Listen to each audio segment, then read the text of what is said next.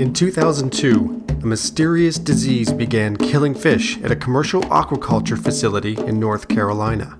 Lots of fish. Over 21,000 striped bass died during the outbreak. And at the time, no one knew what caused this massive fish kill. Why did it happen? Would it happen again? Well, we now know that the culprit behind the fish kills is a type of algae that lives in fresh water and in estuaries, and it's called Euglena Sanguinea. And that knowledge is thanks to research led by the U.S. Department of Agriculture and NOAA back in 2004. Now, at the time, this was a big surprise. Euglena is very well documented. In fact, it's been known since 1830.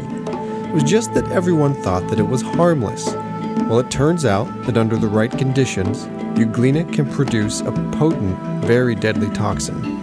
Well, today we're going to take a look at a new study led by the same two scientists from NOAA and the USDA from that 2004 breakthrough, and it takes what we know about this toxin one step further, and in a surprising direction. It turns out that the compound produced by Euglena, a compound that can kill fish and mammals in the wild, may not be all bad.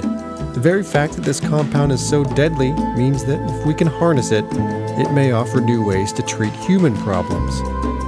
It's Wednesday, September 30th, 2009, and this is Making Waves from NOAA's National Ocean Service. Today we hear from Dr. Peter Moeller. He's a chemist with NOAA's Center for Human Health Risk, part of the National Ocean Service's National Centers for Coastal Ocean Science. Peter works at the Hollings Marine Laboratory in Charleston, South Carolina, and he's one of the lead authors of a new study about this powerful fish-killing toxin, and that's slated to appear in an upcoming issue of the journal Toxicon. Well, Peter leads the Toxin Natural Products Chemistry program, and his job is to figure out what's going on, chemically speaking, when unexplained events happen, like when 21,000 bass mysteriously die in North Carolina. But when something bad like this happens in the wild, Peter's lab gets samples of the bad stuff, and he and his team go to work. The first step is to purify the samples to tease out the active compounds that are causing the problem. Here's Peter. I always call myself to my students in kind of an NCIS or CSI type of a program. Something has happened in an event, a mammal die or whatever, and somebody has made an observation that they think the causative agent is this organism, or it's the seawater, or it's the sediment, or it's tissue of some sort, dirt. It doesn't matter. They bring that to my lab.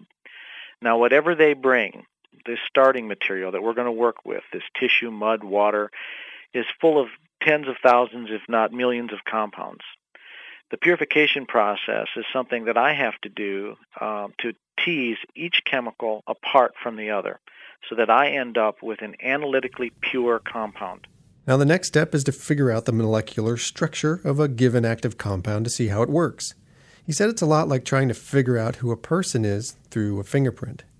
In chemistry, we talk about structure of a molecule and its function. Aspirin works the way aspirin works because of its molecular structure, not because it has some inherent activity.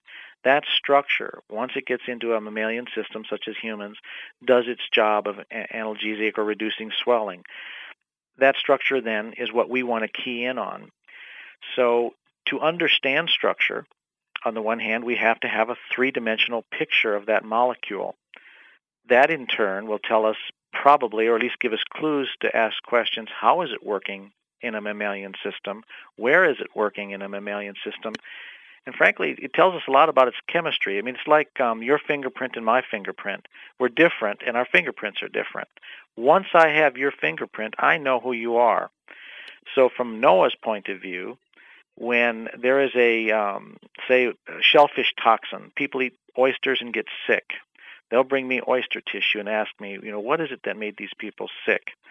Well, I need to find out that fingerprint of a molecule because that's going to be the culprit, looking for the bad guy.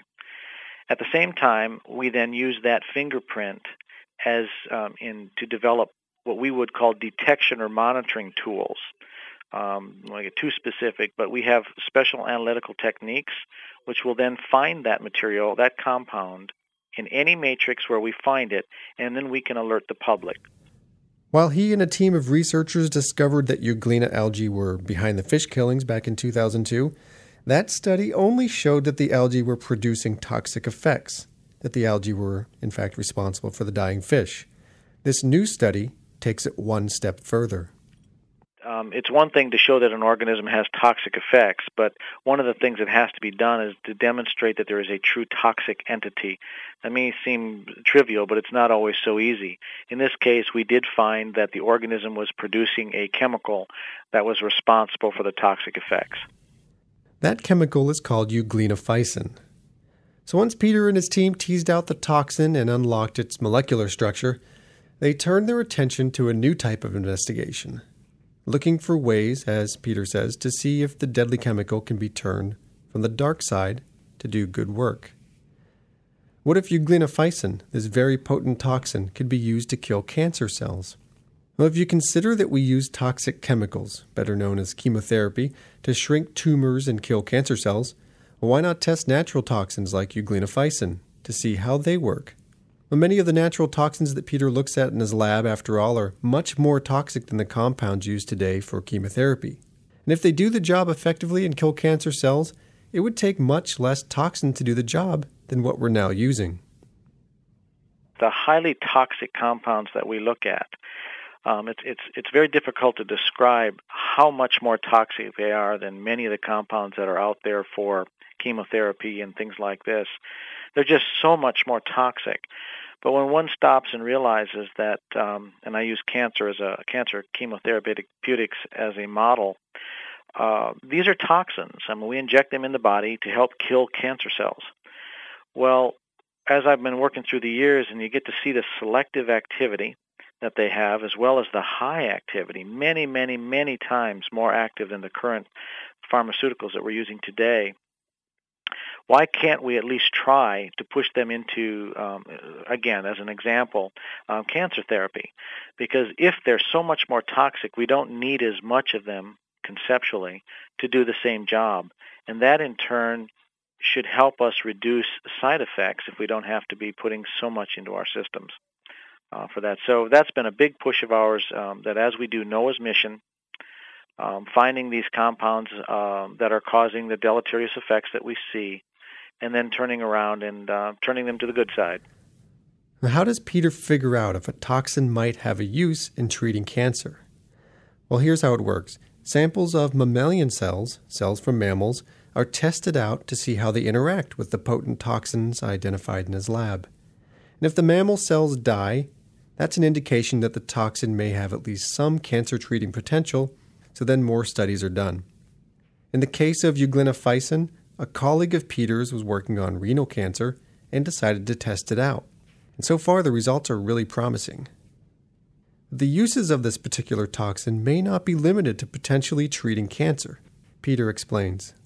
When we discern the structure of Euglena, good chemistry, we'd go into the literature and find out if it's known. And it was a new molecule in and of itself, but it's related in structure to fire ant venoms, the solenopsins, they're called.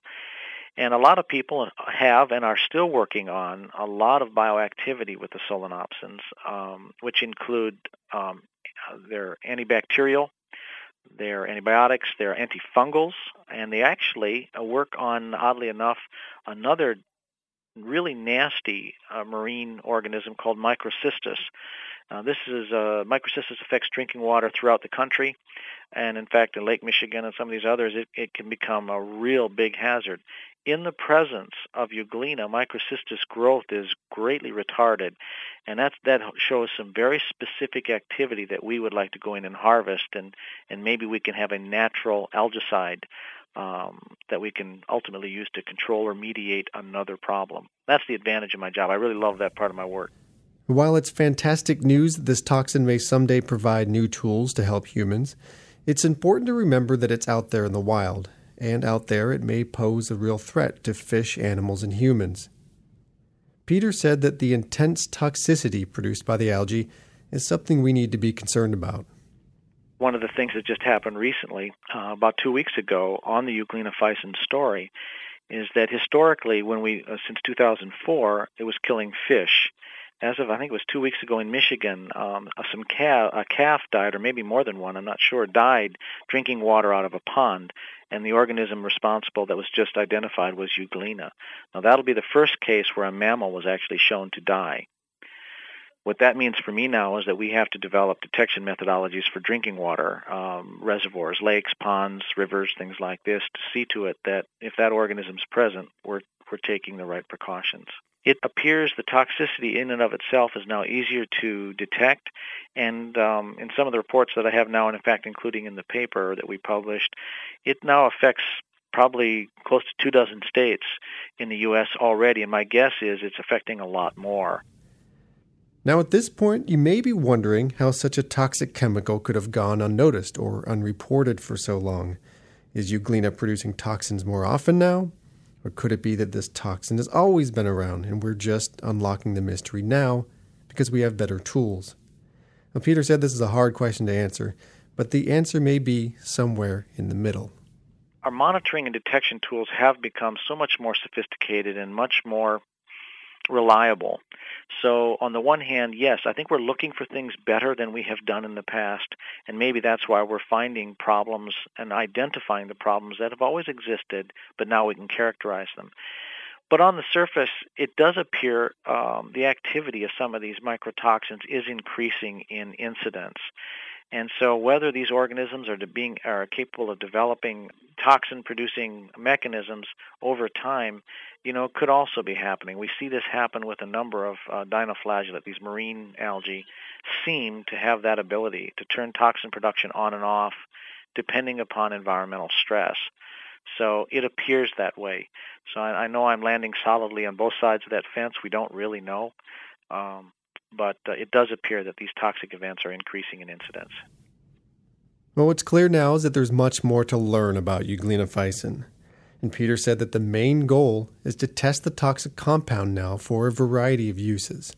And at the same time, research will continue that will hopefully lead to ways to help us detect, monitor, and control the production of the toxin in nature.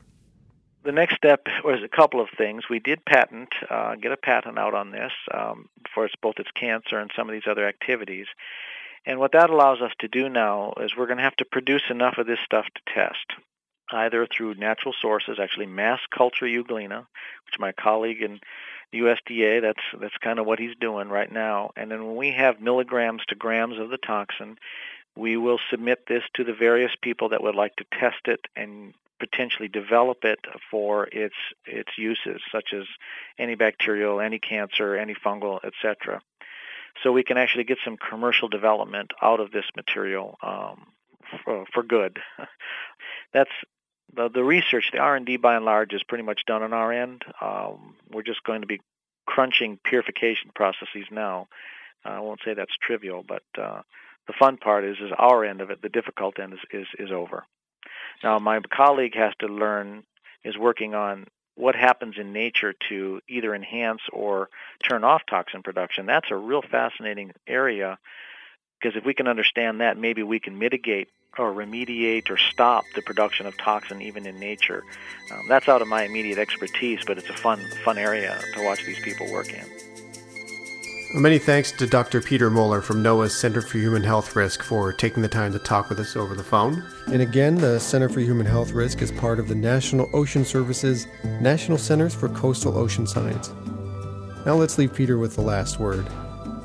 Nature has the compounds out there for us, and it's amazing if we just go out and look for them based on activity.